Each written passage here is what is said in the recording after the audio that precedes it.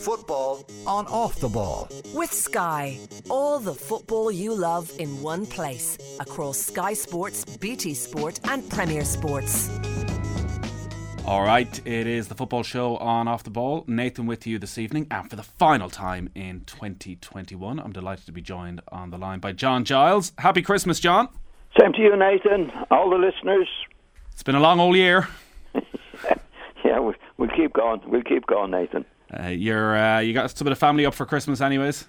Yeah, got a few here. Well, it's going to be an awkward conversation, I think, because your son Paul was texting me after the last time we were on a couple of weeks ago when we were talking about footballers and expectations on their sons, and he was telling me he's the star man at the Thursday Night Five-a-side and was very upset that you didn't give him a mention. Yeah. Did he put his age in? Is it the over 35s or the over 40s he's in? He's over 40s. Wow. He's still banging in the goals. That's the main thing, isn't it? I've never seen him play, would you believe, Nathan? He usually plays with a gang of lads. Right. He's playing seven-a-side. I don't think I've ever seen him play. Well, that'd be the perfect John Giles trip down, a bit of harsh analysis of the over 40s playing a bit of seven-a-side. Well, he always said he wasn't any good, Nathan. So there was no point in no point go watching him. So don't come back to see him. So he saved me a Saved you a journey lot of hassle to the football ground. He told me he sent that on to you, but he was obviously having a bit of a laugh about it. Yeah, he was. Well, look, it's great that they'll be up with you over the Christmas.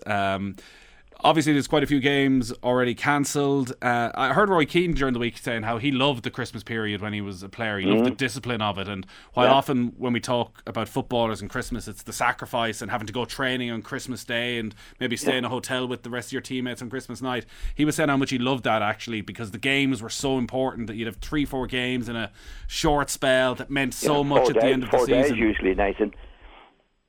You'd have 3 games in 4 days. Yes. Yeah, right. It might have changed a bit in time in Roy's time. I don't think it did, but in my time, it was 3 games in 4 days. If it was you play on Christmas Eve, and then the 2 days afterwards, or the 2 days before, and one after Christmas. But you played in the 3 games in 4 days. Same at Easter, Nathan. There was a few more games now from the league. Now it's 38. It was used to be 42 games in the league. But that's what you had to do. Now, on a personal level, I enjoyed it. It was good. It wasn't very good for the family because in Don Reevy's case, for example, it was a big deal to let you have your Christmas dinner at home. Right. And as soon as your dinner was over, then you were back in for training and off to the hotel for Christmas Day itself. So it was a big deal. That's what he used to say. I'm going to do you a good Christmas. You can go home for your dinner, back in for training, and then we're away. Because I was looking at some of the seasons you were playing with Leeds, and 1966 you played Liverpool on December 27th and won at Anfield by 1-0, and then you played them again the next day back at Elland Road and lost 1-0. Yeah. Well, you picked out a bad year for us there, Nathan, but but that was the way it was. Yeah, you played. Yeah, you could play. Usually, you played the same team over the 3 days. It could be Friday, Saturday, or Saturday, Monday, Tuesday. Whatever way that Christmas fell. But it was quite very, very common to be playing the same team in 2 days. And obviously, you didn't have big squads back in those days, and it would be the same sort of 12, 13 players would be used throughout a season. So would it be a general thing that a player who'd start on December the 26th would also be the same players that would start on December 27th, or would the manager try and rotate the squad? No, there was no rotation. There was no rotation generally in those days, Nathan. I mean, Bill Shankly said it at one stage, if you're going to win the league, your best chance is if you're playing the same team every week. Right. That was the attitude in those days. Now, to be fair, we didn't have as many games in Europe and international matches and that. We had a fair amount, but that was the culture of the day. You played your best team whenever you could, and it didn't matter how many times you were playing. Definitely for those 3 matches over Christmas and Easter, you'd have the 3 matches in 4 days. It was always, barring injuries, of course, it was always the same team. And if you were playing a team back to back, would like, would you be going out with the same tactics from one match to another? Would you be going in after the first game, having, say, that doubleheader against Liverpool, having learnt a lot from the first match, that you're changing things significantly for the second match? Not particularly, Nathan, unless there was one or two lads dropped from the previous match, which was most unlikely. But I think, I don't think anybody of us agreed with the tactical situation. It was you go out and you played, home or away. It didn't make any real difference, Nathan, and that's what I still believe today. A game is a game, and the only thing that can interfere with your performance is the referee's reaction to the crowd. If you do it properly, say going to Anfield. I know you said we lost there, but any big ground you go to, if you do your own stuff, the crowd really get behind you when you're winning. Yeah. If you're losing at home, Nathan, the crowd go against you. So if you do it in the right way and you get in front away from home, it can work in your favour. But you wouldn't be changing the tactics really. Hopefully, if you lost at Anfield, then you'd know Joe Blogg's played really well against us. We have to do something about him. But generally speaking, you'd go and play to the best of your own abilities and hopefully win the match. The game has obviously changed completely in terms of strength and conditioning and awareness of injuries, and the current managers are all incredibly concerned about the amount of matches that they have to play over Christmas, the backlog that is coming because of COVID and late start of the season, early finish of the season, the World Cup taking place mid-season this time next year, the fact that some players are going off to the African Cup of Nations. If you're playing 3 games in the space of 4 days, would there not have been a spate of injuries? Would you not be losing several players after every game with muscle fatigue, with hamstring injuries? Well, it wasn't the same situation, Nathan. Now it's a very, very exceptional situation in that the games have to be played because of the virus situation over the past probably 2 years. You've got on top of that then international tournaments. They're trying to make up the time. They're trying to make up the matches. Even now, they're trying to make up for next year because we know the World Cup is in around Christmas time and they can't afford any delays. And to be honest now, we never had, in my day, the situation we have today with the virus. It's absolutely, crazy stuff trying to get the matches in. And then the matches are off again now because of a spike in it. In my day, we never had that particular situation where there was matches postponed or you couldn't play. This is a very, very unusual time, Nathan. Very unusual. And it has to be done because, they're looking forward even to next year. How are they going to get the matches in? And the World Cup is coming up. And especially for, the top 6 teams, because most of their players are playing at international level as well. It's a very, very crazy, dangerous situation, in my opinion, for the players. Because if you're playing at the rate that they're playing at the moment, you're bound to get injuries, Nathan. You're bound to. And it's not fair on the players. When Don Revie let you home then for the Christmas dinner, did you go all out? Turkey, ham, gravy, stuffing, you name it? Well, you had to be a little bit careful, Nathan, because you were going back in training in the afternoon. So you couldn't overdo it. Let's put it that way. That's for sure. Because you're worried about training in the afternoon then, and then you'd be off in the coach wherever you were playing. Say it was Newcastle, and you were there, and you'd be away for the next 2 or 3 days. Yeah. But it was enjoyable as well. I actually enjoyed the Christmas season, Nathan. And I never felt, actually, some of the matches I played in, I felt better after the third match than I did after the first match. Right. The fitness was just kicking into gear, yeah. Yeah. Let's talk about some of the football of the past week. There was Carabao Cup over the last couple of nights. Tottenham had a good win against West Ham. I know you were watching this, and that followed on from the performance against Liverpool at the weekend, the 2-2 draw, which was an incredibly exciting game. There were so many talking points around it. Antonio Conte has done what was expected of him. He has come in and he has made an impact. They look a very different team already from where they were 6 weeks ago. Definitely, Nathan. He's what I'd regard as a real manager. He comes in, whatever way, obviously knowledge of the game, personality, whatever it might be that makes a successful manager. Usually it's knowledge and attitude. In other words, no messing. You get out, you do the stuff, you do what I want you to do. We train hard, we work hard, you work for the team. These are all the basic stuff, I think, for good management. Knowledge of the game. getting the best out of the players that you have available. And I think he's definitely done that in the short few weeks that he's there. You know, if you don't have that approach and attitude and knowledge, Nathan, you don't get it. Actually, sometimes with managers who don't have that, it gets worse as you go along. The longer you're with the team, it gets worse, and that's what I've seen in managers who don't have it. It gets worse. The morale goes. They don't lose respect. Players lose respect for the manager. They know he's no good. They're not going to play for him. He doesn't see things. Fellas that are shirking the job, doesn't even see it, can't put it right. All those things. A lot of things. It takes a lot of attributes to be a successful manager. Knowledge of the game, personality, Nathan. I mean, I saw some lads with really good knowledge of the game, but didn't have the depth personality like a Klopp or a Ferguson to dominate all of them. Dominate them. There'll be a bit of fear attached to it in dealing with the manager, you know.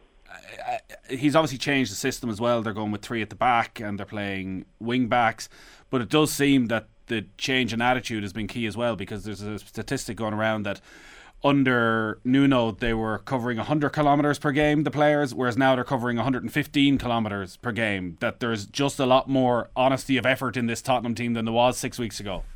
Well, that's what the top managers do, Nathan. You know, they look at the players, see who can do what or who can't do what. The first thing they demand is honesty of effort.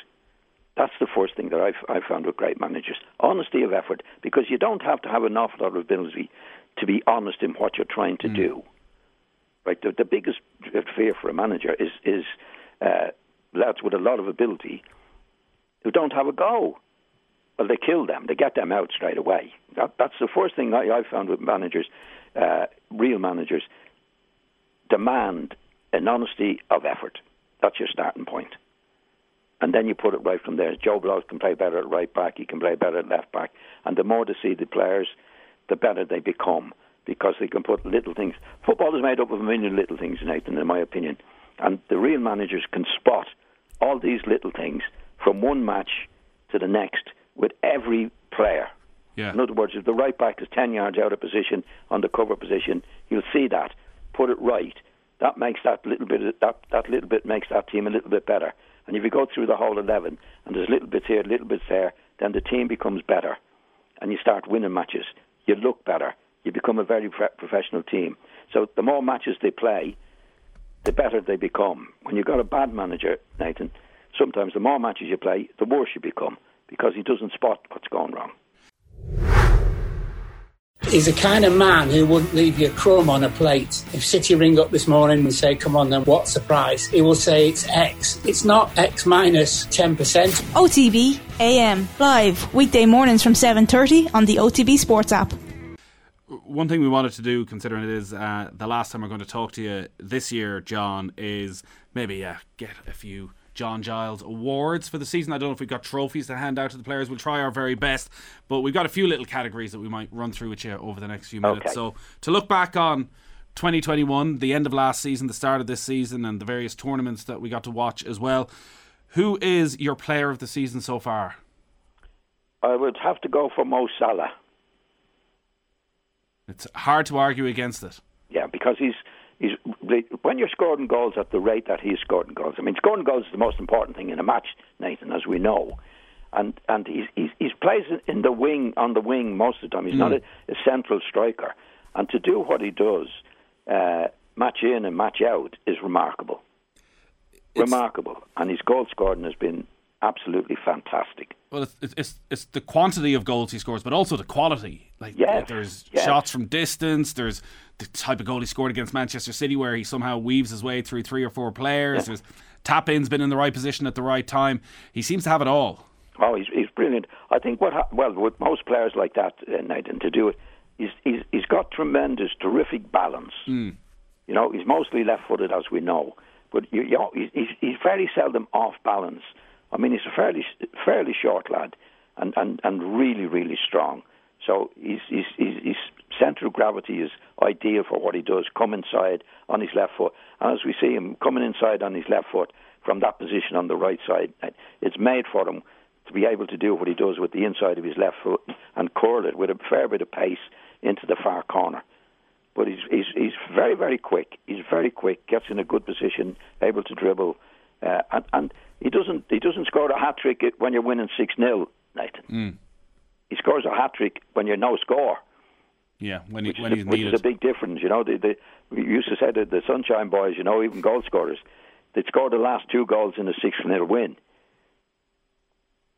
That's not Mo Salah. The big guys like Salah, he'll score 3 in the first 3-0 of a game. Yeah. So I would definitely put him down as with his goal scoring abilities and his goal scoring qualities as the best of the season. And he's been so consistent as well since he arrived at Liverpool with the amount of goals he's scoring season after season. When we're talking about great Premier League strikers and him into his 5th season, are you at a stage where you can put him on a level with a Thierry Henry and an Alan Shearer?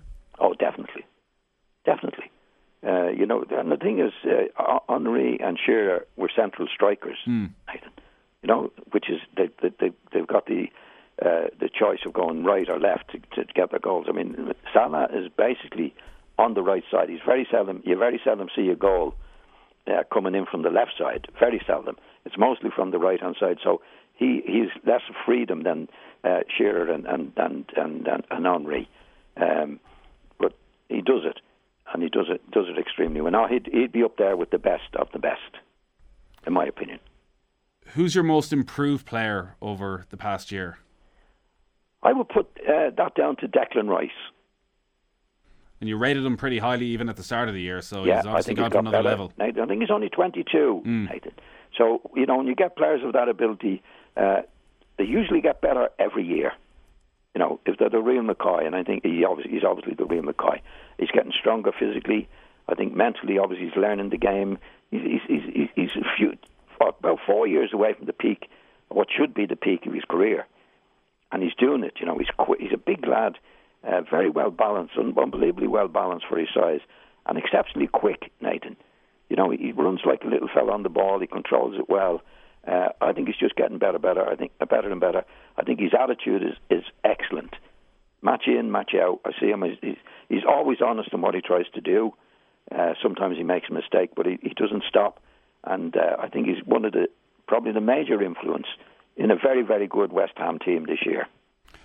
You've spoken over the past few months about Declan Rice and how he could potentially move deeper and play centre half, but if he stays as a midfielder, do you look at Manchester United, Manchester City, Chelsea and think he could go into any of those midfields and improve them? Yes, definitely, Nathan. What I find with really, really top class players, and I mentioned him playing at the back, because the further you go back, the easier it is, Nathan. You've got the whole game in front of you and you're reading it well, and it's easier. But he's much more valuable as the midfield player that he is, and I think he'll only get better. What about his range of passing, John? Because I know when he emerged first, there was a sense he was maybe he's good, Nathan. Yeah, he wouldn't be up there with the best in picking out the right ball, but he's well capable of doing it. Now he'll get his fair share of long passes in the game. He's as good as anybody else at creating these passes. Yeah. I mean, maybe one or two of the past lads would be on the ball. Better be, say, Xavi, who was a great player for Barcelona, as we know, would pick out passes probably at some stage of the game better than Declan. But he wouldn't be able to cover the ground defensively as well as Declan can. Yeah. No, he's a top class player that can only get better. I mean, the reason I say if he's playing at the back, it'd be really easier for him, because lads of his ability, if they do move to the back, it becomes easier for them to play, Nathan. But if I was a manager, I would definitely play him in midfield. It's nearly Christmas, so I don't know if we want to. But I'm still sorry, Dan, to interrupt you. I'm still crying over Declan. That's what I was just about to say as well, John. Oh God, what a shame! Like, he is of such a talent that he would elevate everyone in that Ireland team around him. Like, we would be looking at this current Ireland group in a very different way if they had Declan Rice running the midfield. Well, imagine Declan Rice and Grealish which we lost out on as well, Nathan. I know I don't want to be talking about this because it's not very pleasant, but when I see them play, I think, God, they could be playing for us, and they'd make a huge difference. They'd make a huge difference to any team, particularly Rice. Yeah, all right. So Declan Rice, we'll see what happens with Declan Rice in 2022. Wouldn't be at all surprised to see him end up leaving West Ham at some stage. Last one, John. Most disappointing player of 2021? Dele Alli. He didn't change your mind on Sunday? On his performance? With his performance against Liverpool? I didn't think he played all that well. Right. I really didn't. I mean, I'm not a fan of his because I don't think he's honest in what he does. In what way? I see him in the game, even in the match against Liverpool. He took somebody down or out of the game or gave a free kick away when there was no need for it at all. So I just think his whole attitude, I think he was the makings of a really top class player until he signed his new contract, Nathan. I honestly think he stopped playing since. He's got a 150 grand car and all that. I have no problem with players having their cars and all that, as long as they keep doing their stuff on the pitch. I don't think he's done that, and he has ability. I mean, he should be up there with Declan Rice, in my opinion. Yeah. With the ability that he has, he's got terrific ability. But I mean, that's a few managers who are not playing him. It's not just one manager that didn't like him, and that can happen. But I think the last 2 or 3 managers that Spurs have had. And he certainly wouldn't be. I don't think the new manager they have would be a fan of his and his attitude, Nathan, at all. Well, we're going back 4 or 5 years for Dele Alli at his best and playing at a very high level consistently. And even back then, though, Johnny was a strange sort of player to figure out in that he never fully controlled the game from midfield. He'd always have these moments and score a lot of goals, but you're never quite sure, was he a number 10 or was he number 8 or what his best position was. It almost felt like he got a little bit lost. Well, I don't think he was ever a midfield player, Nathan. He was always a striker coming from a deep position, and he had a very, very good relationship, partnership with Harry Kane, yeah. Harry Kane, And no, I just remember when he signed his new contract, Nathan. He just wasn't the same player after that. And he's not the only one. I mean, it does happen. Money corrupts.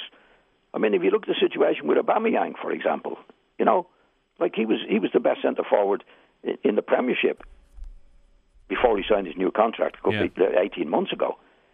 He's hardly kicked a ball since. It does happen, and I think that happened to Dele Alli. That he looked a really, really top class player. He was never a midfield player. He was a striker that scored goals from a deep position, and he was brilliant at it.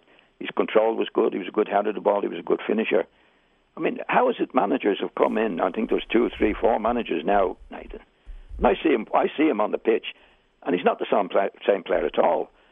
And the only one reason for that is that he signed a new contract and he stopped trying the way he was trying beforehand. That's my take on it. Yeah. So to me, I hate to see players of his ability not doing what they should be doing. It's a short life generally, Nathan, and to have regrets, I think is and there's nothing to do with me. I don't even know him, but I think what he can do, what he should be doing, he's not doing, is very, very, very sad.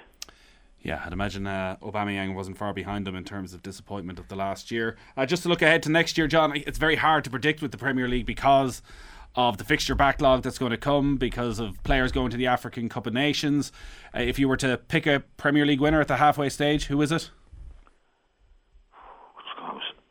Well, I was putting a few bob. I'd say I'd probably go with Liverpool. Right. Still, even with the potential of Salah and Mane missing a few weeks at the African Cup of Nations? I know, Nathan. It's very difficult. Maybe the main opposition is going to be Manchester City and Chelsea. They could have a lot of players missing as well, Nathan. Which is. But overall, if I was putting a few bob on it, I think I'd go with Liverpool. All right. You've been fairly consistent on that. John, it's been brilliant to have you with us all year again. Thanks as always for your time. And we'll talk to you in 2022. Yeah. Enjoy the Christmas. Okay. Thanks, Nathan. Really enjoyed it. You've been very, very good. Very helpful as usual to me. And all the listeners, happy Christmas and a healthy and happy New Year. Yeah, you too, John. I'm sure we'll have lots of warm messages in for you as well that we pass on over the Christmas as well. So enjoy the Christmas, John. And you, Nathan. Thanks, Ken. Football on Off the Ball. With Sky, all the football you love in one place across Sky Sports, BT Sport and Premier Sports.